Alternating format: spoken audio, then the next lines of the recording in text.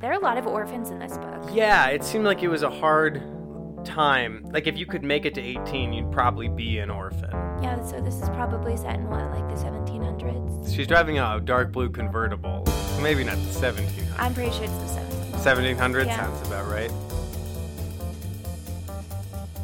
This is a special episode of the Hardy Boys Drink Book Podcast. I'm Charles Wefso. Each episode, we join writers, actors, and comedians to discuss a book in the Hardy Boys Mystery Series. Then we have one of our favorite bartenders mix us up a cocktail to sip while we read. This episode's cocktail was provided by Kevin Burke at St. Elliot, and it's as classic as one of Nancy Drew's sweater combos. This is the Nancy Drew Drink Book number 1, The Secret of the Old Clock. Hi, everybody. I am here for my super secret, super special episode with actress Amelia Wagner. There you go. Who is here today as my resident Nancy Drew expert, because today we are looking at the very first book in the Nancy Drew mystery series, The Secret of the Old Clock. Dun, dun, dun. Dun, dun, dun. So, the Nancy Drew books were originally written in the 1930s, but they were heavily rewritten in the 1950s to make them more culturally sensitive and a little less non-PC, and apparently to make Nancy Drew a little less assertive, which I don't think was the right call. Carolyn Keene, who is the author, is better known for her contributions to the field of paleontology. Is that right? Paleontology? Yeah, Great. paleontology. I am glad to do a change of pace. I've done 5 Hardy Boys books so far. Thought things should be shaken up a little bit, and I have talked to so many people who want me to do Nancy Drew. Explain to me what is so great about Nancy Drew. One, she's just a lot more interesting than the Hardy Boys there. Oh, really? At least from what I remember of the one Hardy Boy book that I read. So tell me, I'm really interested in your vague memory of what a Hardy Boys book was about. I think the way the Hardy Boys book went was they find something out in the desert. Maybe it's treasure. Maybe it's not. Oh, bad guy. Oh, explosion. Oh, other boy things. I don't know. They were probably That sounds very wrestling. accurate, and it sounds great. The Nancy Drew books were originally written in the 1930s, but they were heavily rewritten in the 1950s to make them more culturally sensitive and a little less non-PC, and apparently to make Nancy Drew a little less assertive. Carolyn Keene, who is the author, is better known for her contributions to the field of paleontology. Is that right? Paleontology? Yeah. And so let's just jump right in. In the beginning of the mystery, she's driving in her dark blue convertible. Her brand new convertible. Her attitude towards her dad is, it was sure sweet of Dad to buy me this convertible for my birthday. I don't think sweet covers it. I don't think so. That's not what my first reaction would be to a brand new dark blue convertible. It's kind of a piece of crap, though. It breaks down 3 times over the course of this one story maybe we're getting ahead of ourselves a little bit. How long had it been since you read this first one? I know you've said that you've read like every Nancy Drew you can get your hands on. Yeah, just about. Like, I didn't go in for the newer series, right. Nancy Drew Girl Detective. But That's the one where she has like an electric car and a cell phone and everything. She's so fancy. Hip. I started out probably in elementary school Mm-hmm. with these old books I found in my grandma's basement that had belonged to my mom when she was a little girl. Okay, So great. I read those, and then I was like, this Nancy's pretty cool. I'm going to read all of them. And having no friends as a child, I sure did. That's the best thing about loneliness, is that you become very well read. They were my friends. Yeah, that's all you need.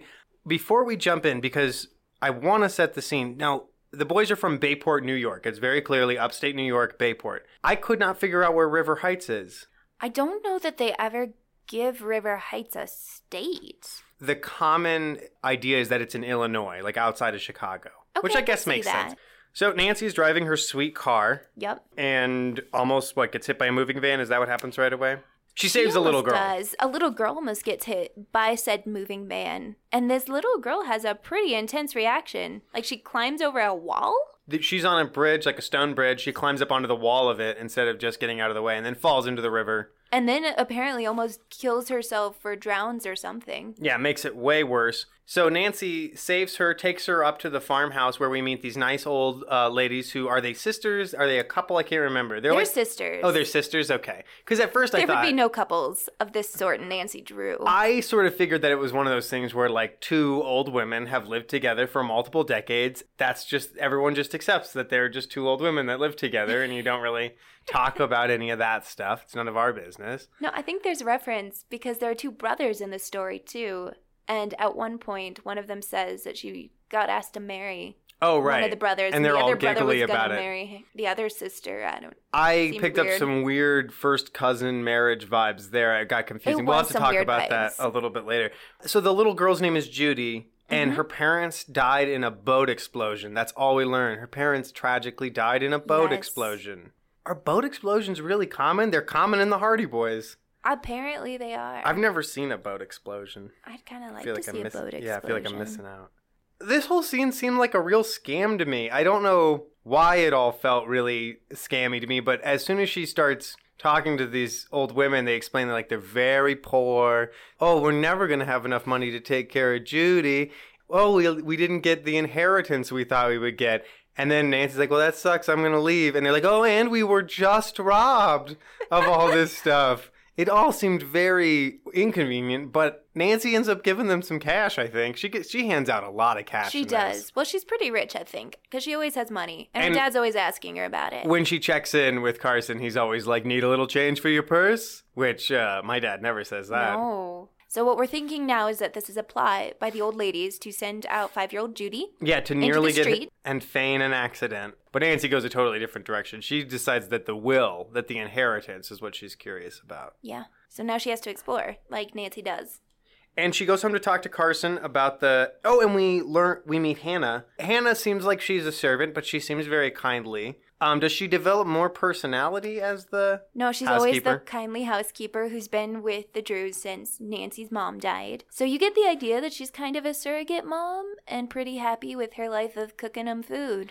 She goes home, she has dinner, she talks to her dad. He tells her so much about estate law. We learned that the family, there's this guy Josiah. Oh yeah, Josiah Crowley, that's what it is. That's a wonderful name. Yeah, you gotta love the Crowleys. Like Aleister Crowley. That guy was crazy.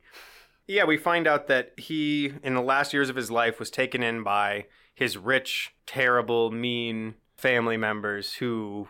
Which I've got to ask why. Because he's been living with other people up to this point. He's They don't not an explain why invalid. he felt like he had to live with them. That was never explained. No, he just That went just and lived seems with them silly. and would sneak out to go to his other people's houses. He's a rich dude. Empower yourself. I don't Get understand yourself it. some freedom. And we know that the Tophams, the people who actually got the money, are evil because their daughters are not attractive. That's right.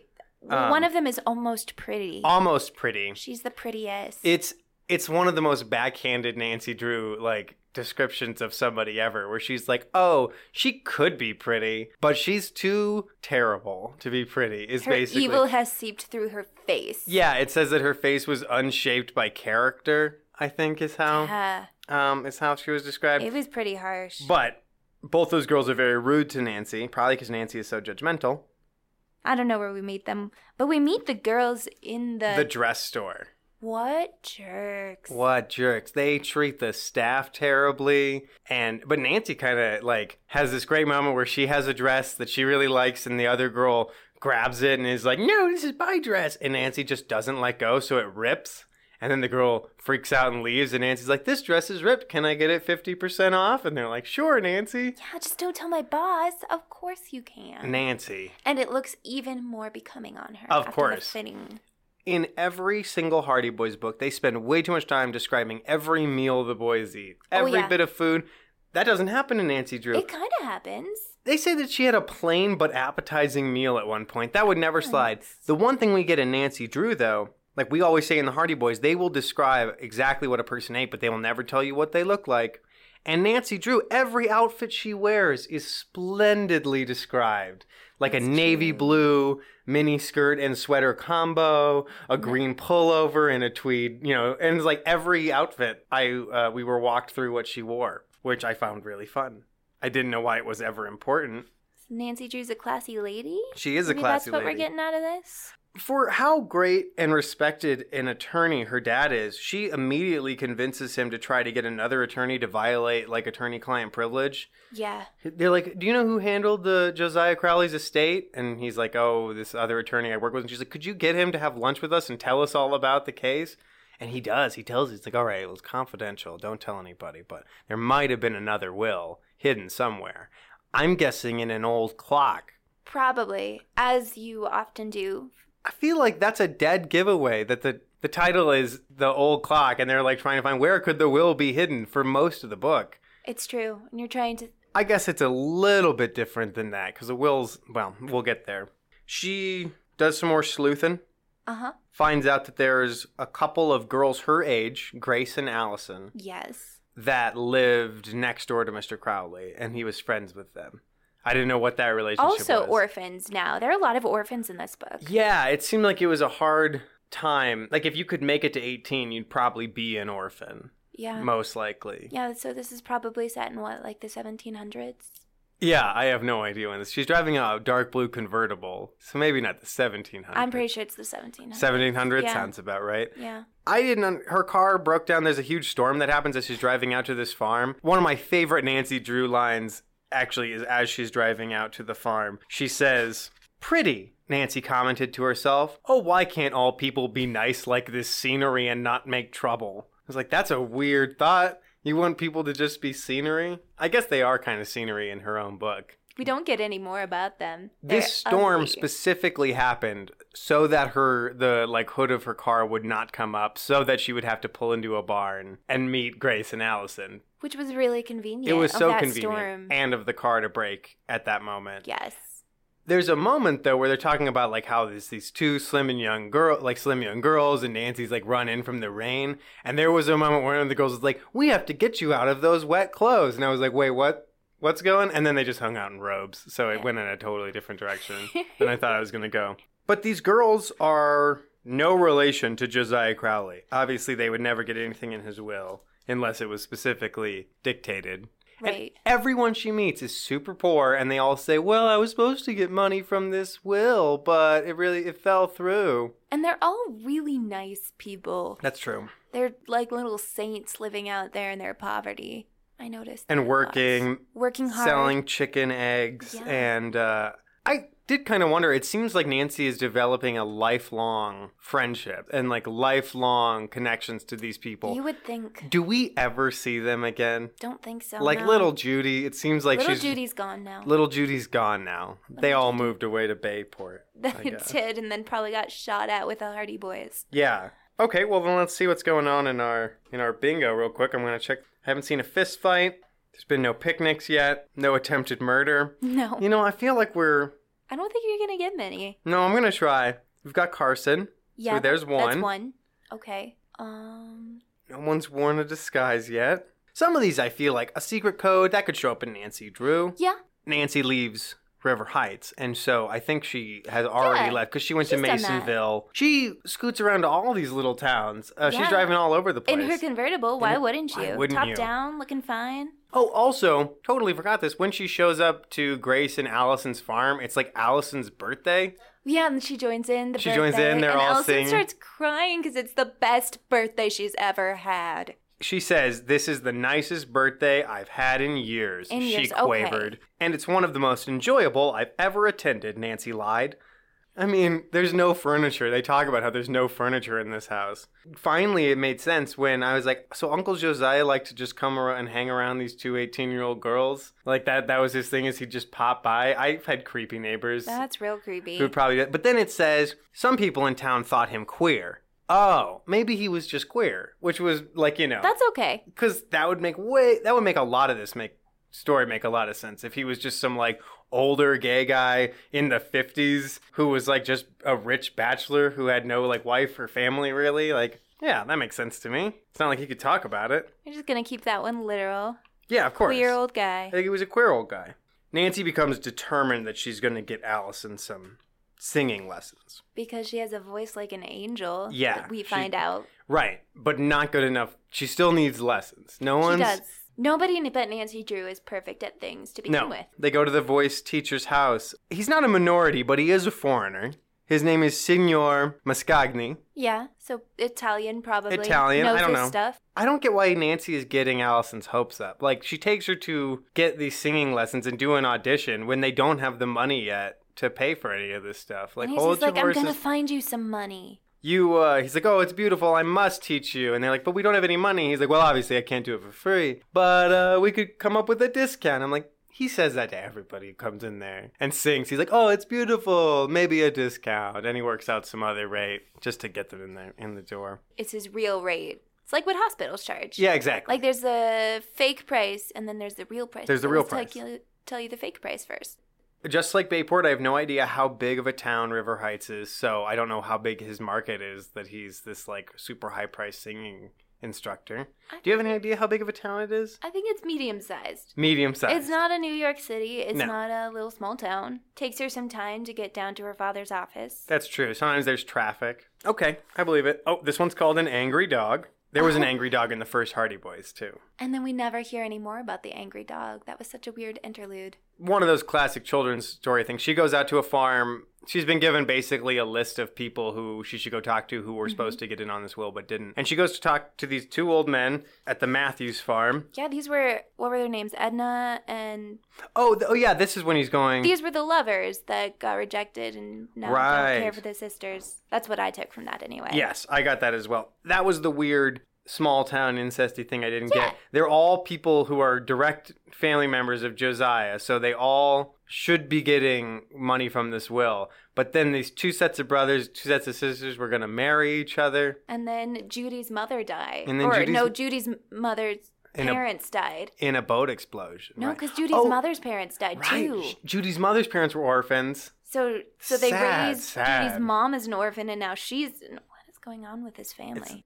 When she drives out to the farm to meet these old guys, there's like a dog caught in a fence, a puppy. Like an injured puppy. An injured puppy that she saves. Who could resist? And as she saves it, the puppy's mom, which wasn't saving the puppy, just comes out of nowhere and tackles her. Apparently like a she-beast. You think it's going to be a really bad thing, but then it's just over. The beginning, it's such a children's book thing. Cliffhanger resolved. And she's fine. She's fine. And the old guy's like, oh, sorry about that. They tell her that they're poor and would like to travel. They're like, oh, our equipment costs a lot and the fruit farm costs a lot to run. We'd love to travel, but...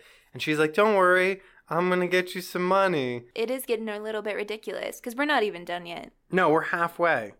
So next, Nancy goes to this old woman's house. She is the oldest, saddest woman in the world. And she is another person that's apparently supposed to be a beneficiary of this will. So we're just going to read a little bit here. Nancy made her way up the scraggly path to the house and rapped on the front door. There was no response. After a moment, she knocked again. This time a muffled voice called. Who's there? If you're a peddler, I don't want anything. I'm not selling anything, Nancy called out reassuringly. Won't you let me in, please? There was a long silence. Then the quavering voice replied, I can't open the door. I've hurt myself and can't walk. Nancy hesitated an instant before pushing open the door. As she stepped into the dreary living room, she saw a frail figure on the couch. Abby Rowan lay huddled under an old shawl, with her weathered face drawn with pain. I am Nancy Drew, and I've come to help you, Mrs. Rowan. The old lady turned her head and regarded Nancy with a stare of wonder. You've come to help me? She repeated unbelievingly. I didn't think anyone would ever bother about old Abby again. The oldest, saddest woman in the world. How does that happen? Oh, gosh. She fell down the cellar stairs the day before. And no one has checked on her. No one has checked on her in 24 hours. This is why we need Meals on Wheels. It is. So that somebody at least stops by. This is what you see Dateline specials on. Yeah, exactly. How'd she get up from the cellar onto the couch? That was probably the last 24 hours. Yeah, she probably crawled her way up, has not had any liquid or sustenance in that time. She doesn't have a telephone, so she couldn't call anybody. And Nancy says, can you walk? And she's like, a little. She's like, well, then your hip isn't broken. Thank you, Dr. Drew. Yes. Gotta love Dr. Drew. So she does a bandage, says she's going to drive her to a doctor. And the old lady's like, oh, I can't afford a doctor. I'm so poor. I'm so poor. So poor. Another so poor person. She says that she would rather die than take charity, which seems like it's going to happen soon. Yeah, it could have happened yesterday, honestly. So Nancy stocks her kitchen, buys her tea, gets her bandages and everything. I just keep thinking, give a man a fish, Nancy. You know, but this lady's never going to learn to stand on her own 2 feet. Well, she probably can't anymore. Oh, right, because she fell down the stairs into broken. the cellar, and she's like in her 80s. All right. Now, Mrs. Rowan told her gratefully, I don't know what would have happened to me if you hadn't have come. Oh, someone would have dropped in. No, they wouldn't, Nancy. No, Nancy, she would have died. But that's very nice of happens. Nancy to say. It is. It's very positive. Nancy's a positive girl. And then this woman gives her the best clue. She's like, oh, no, I saw him write a will. And she can't remember the rest. No, because she's old and senile and probably has head trauma from the fall down the stairs. Probably. Also, she hasn't had food in a couple of days, so she sees the clock and is like, oh, something about a clock. How convenient is that? It's like the rainstorm earlier. Exactly. So convenient. Just at the right moment, inspiration strikes. The clock. Something about a notebook. That's enough. I can't remember anymore. So, but we find out that the rich people have this old clock that was Mr. Crowley's. Yep. And Nancy needs it because she thinks that the will is in there. I got some stuff quoted. She says that she's going to call one of the county's visiting nurses to stop by and check on Mrs. Rowan. Yeah, which ages the book a little bit. Yeah. That's fun. Yeah, that's great. Traveling nurses, just stopping in and helping folks. So she knows she needs to go to the rich people's house where Ada and Isabel, the mean, ugly girls, live. Mm-hmm. And she needs a cover story. A cover story. Well, thank goodness, because she runs into Helen Corning. Is Helen a regular friend in the books? No. Oh, okay. No, she's not. She seemed like a regular, like she was going to be a Chet Morton or a Biff Hooper or somebody that you see in more books. No, we don't even meet Nancy's regular friends in this book. Tell me about her regular friends. Her regular friends are Bess and George. Okay. They do get physically described in every book. So George is a trim, athletic girl with a short haircut that matches her boyish name. Okay. Bess is plump and pretty and likes food quite a bit. She's also a bit of a coward. She's Chet Morton. Yeah, Chet Morton is their plump friend who says things like, "La, let's get out of here," and "Mama, maybe it's haunted." That is Bess. That's Bess. Okay, well, I can't wait to meet them. They're super nice. Helen, her friend Helen Corning, is also slim and attractive. You know the good girls in this book because they're slim and attractive. I think Bess is the only one who ever is not breaks slim. that mold. Oh, she's nice, but she's plump. She can still be nice, though. That's good. It's good to know. Yeah. These books are so open-minded.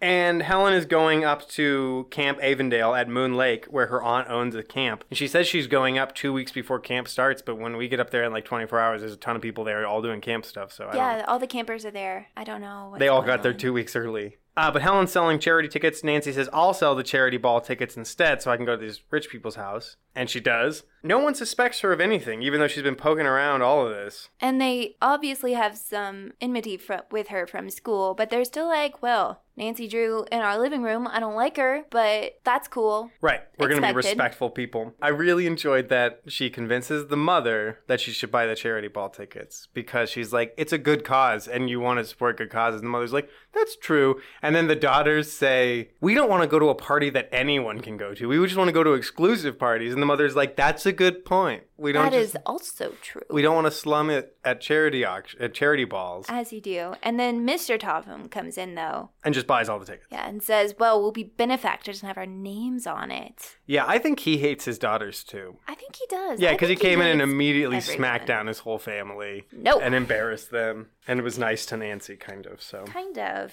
This is another super fortunate thing. She finds out through some very, very obvious questioning that I think would tip off the Tophams right away. She's like, what happened to that old clock? And they're like, what? Oh, it's up at our summer cabin at Moon Lake. There we go. There. So Nancy's going to go to summer camp now. It's time to go to summer camp. Back to camp. Her dad just lets her go. He does that a lot. He says a phrase, I think it would do you good, or I think it would be good for you. Yeah, like, to go on a nice suffering. vacation. Yeah, but she hasn't. She's been just leisurely. Is it summer break? She's certainly not in school. She never goes to school. She never goes to school. You never see her in school. So probably she's graduated, but no job. She drives up to Moon Lake. A 50-mile drive past the Hoover farm where she stops by and sees the girls again. Mm-hmm. And then she gets their hopes up a little bit more. Good, yes. Stops by to tell them, like, don't lose hope, girls. I haven't made any progress yet. And then her car breaks down. She gets a flat tire, and it seems like it's important, like it's something, but no, she just changes a tire. It's like there to prove that Nancy Drew can change a tire. Yeah, you know what's important here? Women's empowerment. Women's empowerment. She can change her own tire, gosh darn it, and she will. She has. It does seem like she gets hot and a little breathless quite a bit. Like there's scenes that she like when her car breaks, she gets hot and breathless, and like when the boat breaks in a little bit,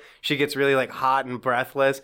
And I'm like, that sort of seems like filler for a visual medium, you know what I mean? Like having freaking Megan Fox working on a motorcycle, and you're like, why? And then she gets a little hot and breathless. Yeah, hot and breathless and stuff. But then it doesn't serve the story at all. She just like fixes her. I wrote, why did this happen? I wonder, since these were all cut down, if in the original book it was something. And they were like, well, we'll just leave the fact that it broke down, but... Yeah, because this is a fun plot point. Yeah, didn't understand that. But she gets up to camp, and let's check in with Bingo again. I'm interested to see if anything has happened in this Bingo. I don't see any sabotage or explosions. No, I was really thinking all of her car trouble would be sabotage. Yeah. But it is not. It's just a crap car. It's just her car is... Her brand new car is the worst. falling apart, yeah. I don't see attempted murder yet. That you know of. No, not so far. An actual injury. Definitely an actual injury, because that old lady was hurt real bad. Old lady. So that's very little. This is awesome. I really like how little crossover there is. I should have you, for our next one of these, write up a things that happen in various Nancy. Yeah. She goes on a date. She does a lot of that. She goes on dates? She goes on so many dates with different people. Really? Because that's a thing, apparently, back in the day. Because Frank and Joe just have their, like, best gals that they go on dates with. Well, she has a best guy, but she's not a one-man woman. Nice. Way to go, Nancy. Playing the field. A little teaser for later episodes. Yeah, we'll get there. We'll meet some of these lucky boys.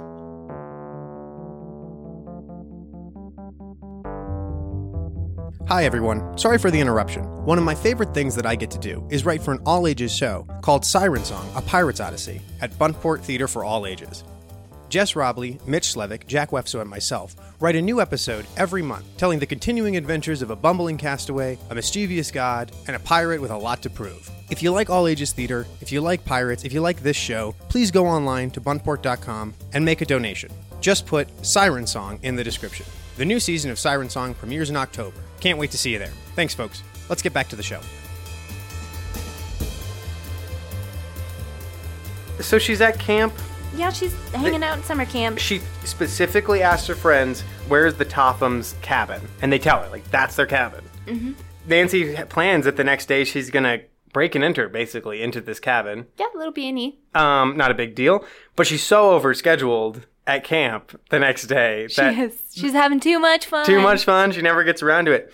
But camp isn't open yet. So I don't know what she's doing. Maybe I don't know. But they're busy all day. They So are. she's like, tomorrow I am not getting distracted for all day. I'm going to go do this thing. And the next day she gets invited on an all-day hike, but she says no. She does. She exhibits some self-control there. Yes, I'm very proud of her. Like, the boys would have never been distracted for a whole day. They, will go out camping and are actively looking to get away from their friends at all times.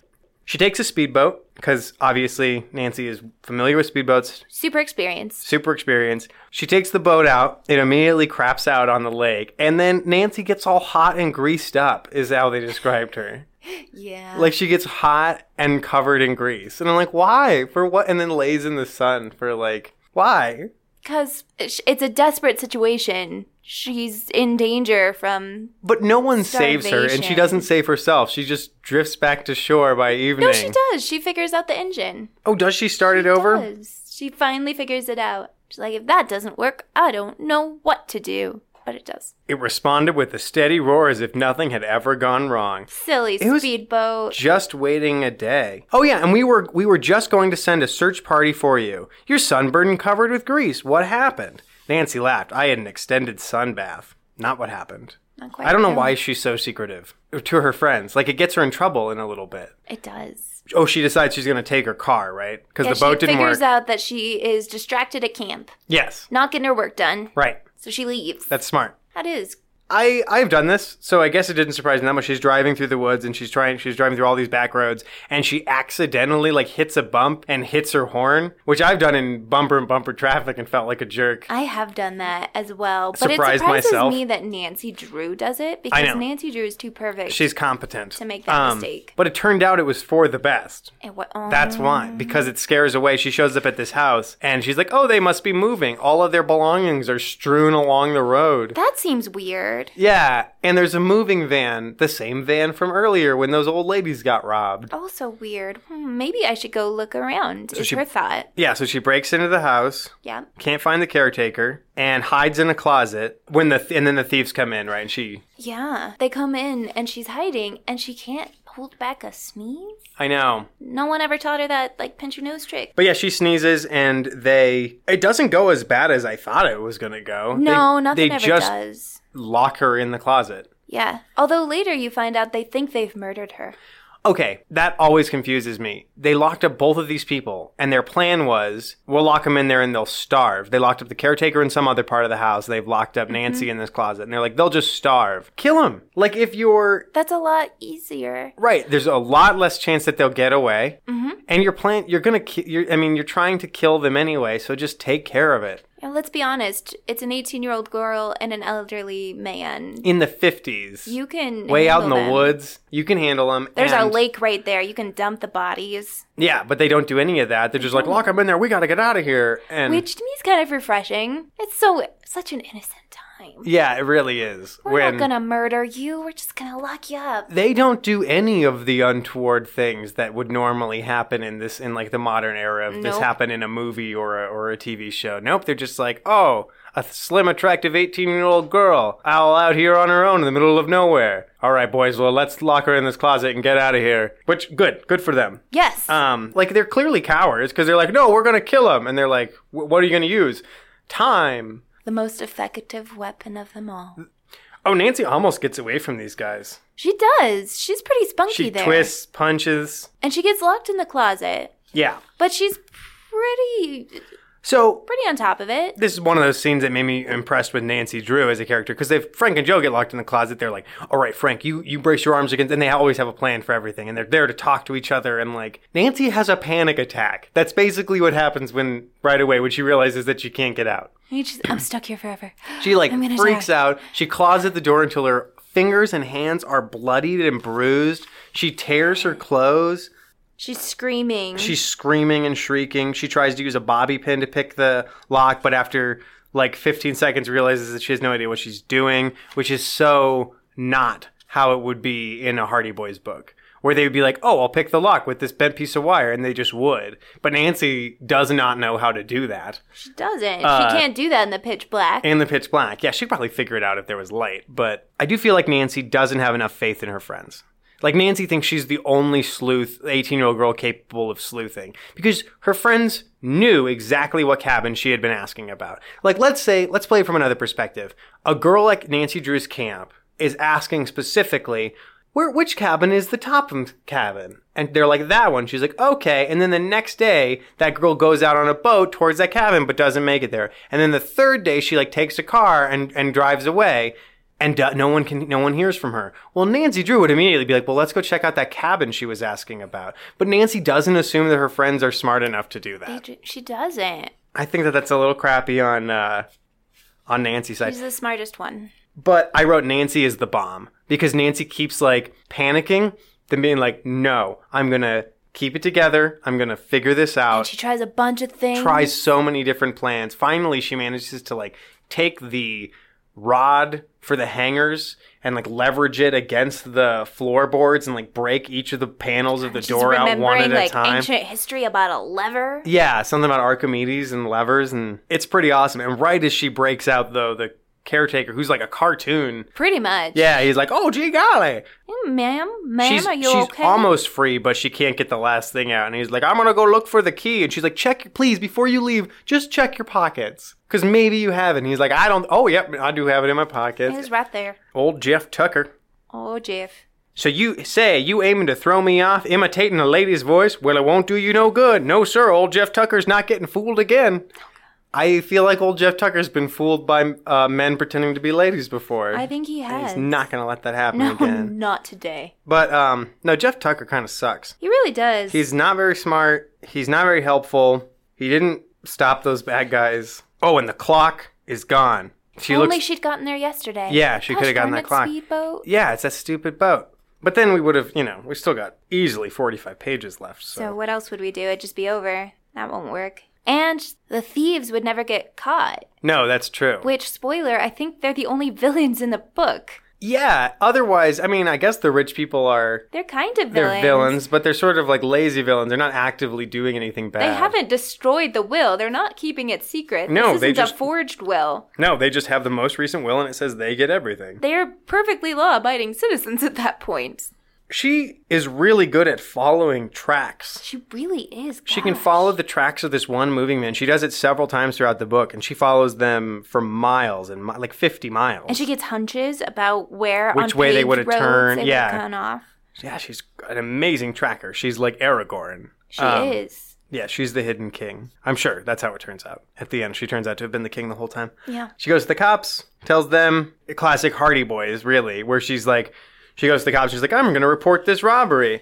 She's like, I was chasing the crooks. You should come with me. And they're like, oh, can you identify them? And she said, yes. And they're like, okay, lead the way. 18-year-old girl in a blue convertible. You lead the way. We'll follow. There's no blatant sexism here. Nope. Where's the blatant sexism? Not that I want it, but still, these were written in the 30s. Yeah, and I think whenever I have these interactions with the police, I'm like, no, what would happen is probably like Jeff would be arrested for the robbery, and like Nancy would be sent home and told not to talk to anybody about it.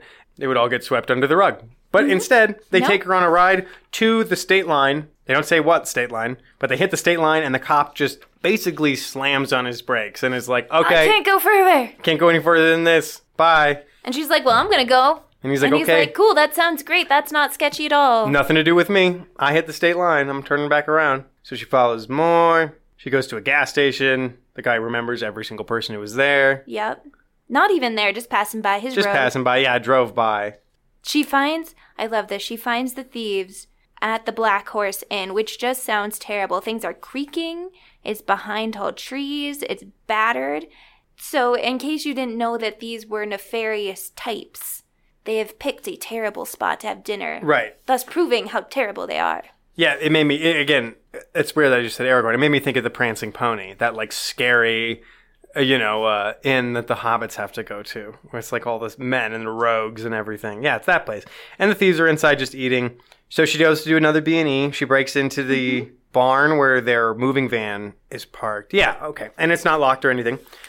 She finds the idiots. They put the keys to the van full of all their stolen stuff under the floor mat. Which, at this point, I'm almost wondering why she just doesn't drive it away. Her car is hidden. I know. Just back it out through the barn doors and just drive it home. That seems the safest option. But maybe she's not CDL licensed. I don't know if she can. She's a rule abider, mostly. Sometimes. I mean, she's right now breaking into a van. Yeah, but it's not super breaking in. She has the keys. Everything else has been unlocked. I guess. Yeah, you're making a lot of excuses, but then again, they're crooks. This is all stolen goods. So really, she's pretty sure this is the right van. So she gets in. Yeah, she gets in. She finds the clock at the very far end, obviously. Obviously. She rips her clothes, and I thought that was going to be a thing later. Like that they'd find a fabric spot. No. That doesn't happen. Well, no, I think the author just wants you to appreciate that beautiful garment she was wearing. Oh, the linen suit or whatever she was wearing. Yeah, the cream-colored blazer and whatever. Ruined now. That's okay. She'll just use Daddy's credit card again. Go back to the store. Perfect. And then she almost gets caught again. I thought she was going to get trapped in the van and be on the road as it was going, but nope, she gets out. She throws the keys on the ground at the last second. They're like, oh, you must have dropped these. Oh, I didn't drop them. And like, well, you're stupid, so. I feel like they had some drinks with lunch. They come back and they're not even as coherent as they were at the house. And they're not that coherent. How have they robbed so many people? I don't understand at the beginning how they robbed those two old women. It seemed like they just walked into the house and took everything they wanted. And they're poor old women. Why is that a plausible story that these men stop at your house to get furniture that you want to sell? And silver? Yeah, they're like, you want to sell any old furniture? And while they were selling their old furniture, they stole all their silver and stuff. Women didn't notice. But I also thought, why would crooks think that women who were selling furniture to get by would have a bunch of valuable silver? But it all worked out for the crooks. It did. They did have valuable silver to steal. They keep using their full names when talking to each other. Yeah. They keep thinking, well, if we do, it'll all be your fault, Sid Sachs. Which, I guess if that's his real name, I'd call him that too. I would, yeah. That's a pretty awesome name. All right, so Nancy gets the clock out of the van. She gets away. The car drives, and she can't even wait. The van drives away. She's in her car with the clock. She's not going to follow them yet. No, she's not going to follow them. She can't wait. She has to find out if the Will's in we've already found out that she's a master tracker, so she's got time. She's going to find them. Okay, we'll do one more check-in with our bingo. Oh, I thought there was a car chase on here, but I guess that's not on this one. Darn it, we had that one. I know, there's definitely a car chase. Trespassing. She's There's definitely trespassing. I don't think she's tied up when she gets locked in the closet. No. They should have at least tied her up. They should have. If they really wanted her to starve, remove all the options. Oh, we've definitely had an animal. I was struck by how did. many animals were in this book because I added this to the Hardy Boys one when we had never seen an animal. And there's rarely any animals in the Hardy Boys. But this one, there's like cows and sheep and dogs and They're all very chickens nice animals. well, we certainly don't have a bingo. But some of these are showing up. There's hope. There's hope. I was kind of hoping that she'd get in a fist fight with those mean girls. Can we count that as a fist fight, what she did? They said The shoving and the tearing and everything. No, like with the guy who locked her in the closet. She punched at him. She definitely punched at him. That could maybe be a fist fight. I'm going to count it because we're going to make a lot of excuses for this one. Woot! We can get back into this. Nancy has the notebook. There's a little blue notebook that Josiah left inside the clock. She's found it at last. Writing is cramped. Ink. I like that she knows that she's going to have to read the whole thing to find... Oh, yeah. Her tracking skills are amazing. She immediately takes off back after them. She's like, I guess I should get on it. This chase that I was trying for so long to do, and now they've left, and I'm just sitting here. Now, do the cops follow after her, or does she get in the cop car? What did happen? Oh, I think she sees one from her position on the side of the road. Right, she flags them down. Pull over, one of the officers shouted the man in the cab. Oh, that's when they're chasing it. Yeah, okay, so she flags them down because she's in the car chase. Are you looking for the furniture thieves in the van? No, she follows in her own car because then she has to give the guy a ride home. Oh, yeah, and that's a weird. That was a weird scene. So, yeah, they get in this great car chase. Nancy's following the police. The police are chasing this moving van. The van is all over the place. It swerves too sharp. It tips over. Definitely the most, other than her getting locked in that closet, which was genuinely kind of scary. This is the most high-stakes thing that happens in the entire book. Yeah, this is probably the most exciting part. Action-wise, Nancy identifies some of the stolen furniture, and they're like, good enough. They don't even need her to testify. They don't need to go to the police station. Right, because she doesn't want to be known, and they don't find that at all suspicious. Yeah. I would be like, well, you're at least going to give a statement. Yeah. I'm going to get your name. Yeah. We're going to write this down. I'm not just going to all sweep this on it. But they find out, same thing that happens to the Hardy Boys all the time. They're like, wait a minute, you're Carson Drew's kid, aren't you? All right, you're good. I know Carson. Gosh, that's got to be something illegal. Starting rather young, aren't you? And I was like, she's old enough, man. Did you see how she trailed that moving van? You guys weren't going to catch these guys. Yeah, she's better than you are. At police work. Come on now. Oh, she says, I don't want a reward. Really, I don't. But at this point, doesn't she owe Carson like a bunch of money? No, because I was like, maybe you could pay your dad back for like filling that woman's house with groceries and all the dresses you bought. He's a lawyer. He'll be fine. There's money. He's a lawyer for the somebody. He's a wealthy lawyer. He's no public defender. He's definitely got his core clients. Which he seems like he would be a public defender because he's like got such a good heart. He does, but he's making different income than that. Yeah, he's making bank. This is the weird car thing. Yeah. So she's like, okay, I'm not going to give them the clock. I'm going to wait till I find out where the will is before I tell the police about this part of it, which I don't think is cool. She should definitely tell the police everything. Up about that. That's weird. But Officer Cohen, a strapping husky man, turned to Nancy. I'll ride with you, he said. You're going past headquarters on the main road. No, please don't. Yeah. Why, of course, Nancy stammered. I'd be glad to. Yeah, it's weird. He just like decides I'm going to ride with this girl. Well, and then he says, would you like me to drive? Maybe this is a thing. Maybe that's the sexist thing. In the day, but... You want me to drive your car to drop me off? But yeah, so she has to fess up that she has this stolen property in her car.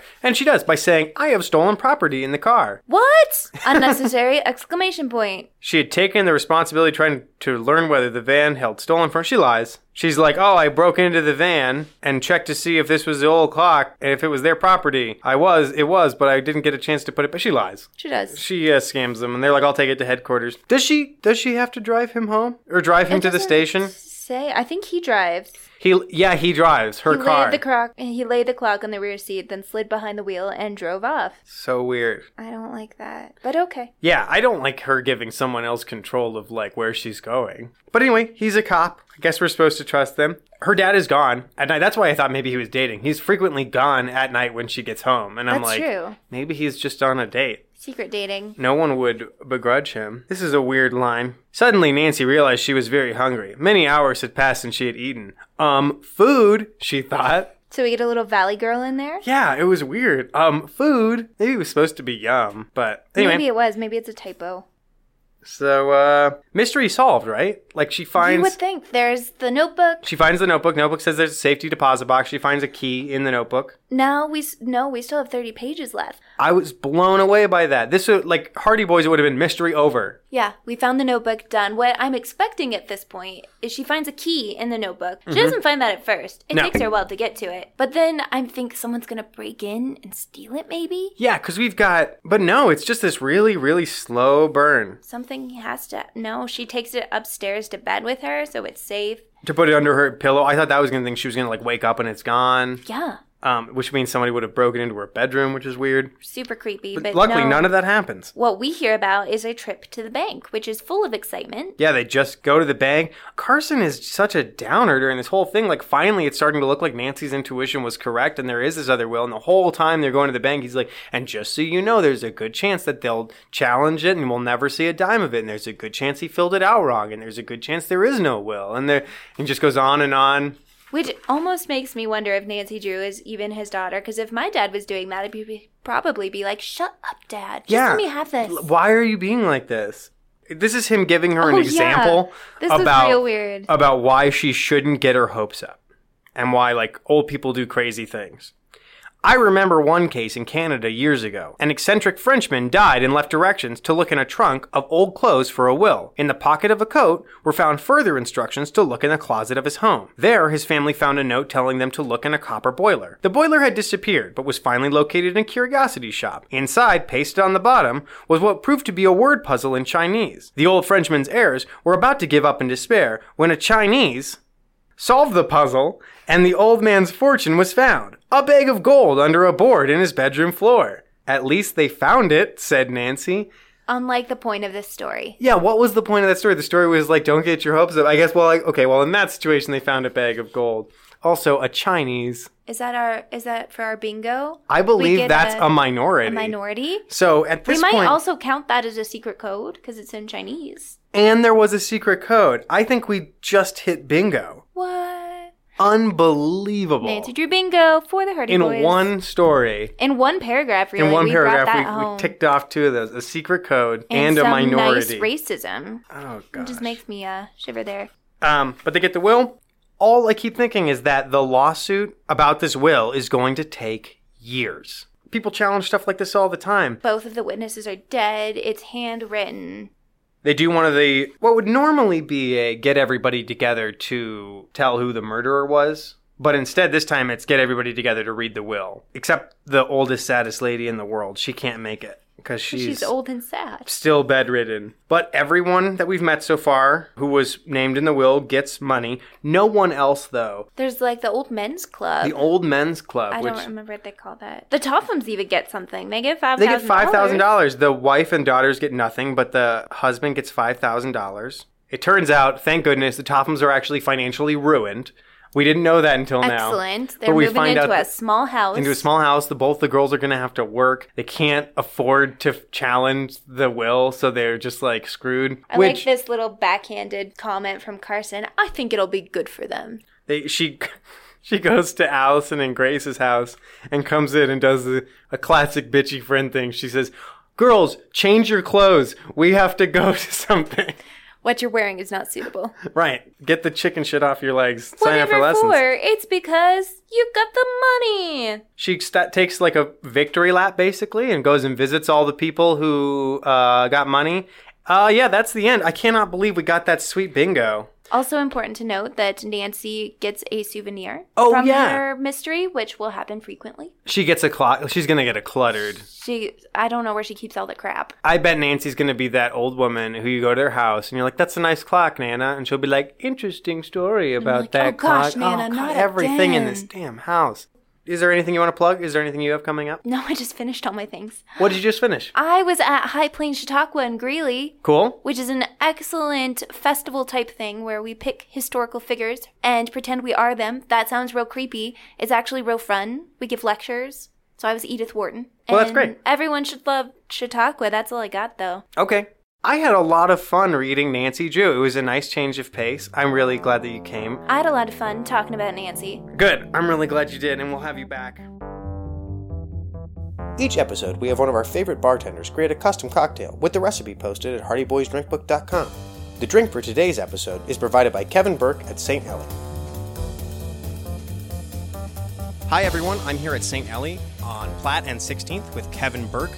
St. Ellie is below Colt and Gray. It is we were just talking about the neighborhood. We haven't named this neighborhood yet. Yeah, it hasn't been really named yet. It's sort of like the old Riverfront Park, Platt Street. There was so much construction going on in this area. It is completely up and coming. But Colt and Gray has been here for 8 years. You said, what is your backstory with Colt and Gray?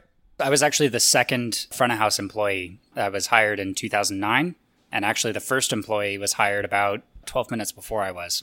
He's our current wine buyer and assistant general manager upstairs. You have to love a place that gets its talent from in-house. You know, because a lot of places have really, especially in the restaurant and bar industry, there's a lot of turnover. So I love that when I find a place that has loyal, it's a good bar. What is your background? Where are you from? I was born and raised in Casper, Wyoming. I moved to New York when I was 18 and went to school and did the classic, I'm in art school, so I have to work in restaurants in order to accommodate my rehearsal. I think there's a law that says that you have to do that. Pretty much, yeah. It's basically, it's an unwritten rule. So when did you move to Denver? I moved here in 2008, coming up on my 10-year anniversary. Do you do any theater in town? I did for a while. I was a professional ballet dancer, but I've since retired. You get a little old. Yeah, it's definitely for the spry and youthful. So you were talking earlier about your philosophy towards flavor and cocktails. I was wondering if you just talk some about... So I think when you have cocktail bartenders that are approaching kind of making drinks, there really are kind of two major divisions. You have this group of bartenders that are very talented at force multiplying, if you will, where they are able to add ingredients and add complexity through addition. And then you have the other set of bartenders, which are more of finding complexity through subtraction, or the editors. The drinks that we make here at St. Ellie and Colt and Gray, for that matter, tend to adhere more to the editing rule, although we occasionally will dabble in these lengthy, kind of complicated drinks as well. More algebra, less simple addition and subtraction. One of the things about the drink you made today is I can tell that there's each individual note is being hit, but the balance is really there. You're talking about something you call SPA. Right. So our kitchen, when they're putting together a dish, they talk about salt, pepper, and acid, or your three tones of your seasoning and the additional seasoning that you can do. And then behind the bar, we somewhat adopt that, where we talk of bitter, sweet, and acid. So the bitters in this cocktail, Peychaud's, and to an extent Benedictine, kind of are doing that heavy lifting. The Benedictine has this wonderful honeyed sweetness to it as well, which kind of rounds that out. And then the acid comes from that lemon twist that still has a little bit of the meat of the lemon on it. So you're going to get some of the citric acid from the fruit and also the acid from the oils. And then you're also going to find some acidity both in that whiskey and in the Benedictine as well, as the Benedictine's a brandy-based spirit. And Wild Turkey, and especially the rye, tends to be a pretty bright, high acid spirit. Okay, I'm going to take a sip of this and just talk a little bit about it. Sure. Well, it's very, very good. It immediately hits that old-fashioned note. The honey from the Benedictine is great. I like the consistency of the drink because the thickness that the Benedictine adds to it really allows the lemon flavor and the rye to sit on your tongue a little bit longer. And I actually really like the meat on the lemon. It gives it brightness that balances out the rye really well. Mm-hmm. And I love rye cocktails. And the large, giant fresh carved ice cube. I know that you know exactly what you're doing when you have a whiskey-based drink and you put a large iceberg of ice in it. That's wonderful. What's the foot traffic like in this neighborhood? Do people come here to come to the restaurants and shop, or is it locals? It's a beautiful combination of both. We do have some fairly large residential buildings in the neighborhood, which we do cultivate quite a bit of regular sort of business with. And it's also a growing business hub for Denver. The two large buildings kind of going up on the street. One of them is going to be a 250,000 square foot co-working space. So a lot of tech work is going to go in there. Google's going to have some office in there. So that's going to be fascinating. The other one is a more traditional office building that British Petroleum has basically leased for their Western offices. So more kind of really classic old school business clients. Well, both Colt and Gray upstairs and St. Ellie downstairs definitely give me the feel of a perfect place for like a business cocktail or a business, meal. And we were talking, there are these two high back chairs in the corner that I think are perfect for two shady businessmen to have a muttered conversation behind newspapers. All right. Well, Kevin Burke, it's wonderful. Thank you for being on the show. maybe we'll come back. Sounds good. It was a pleasure.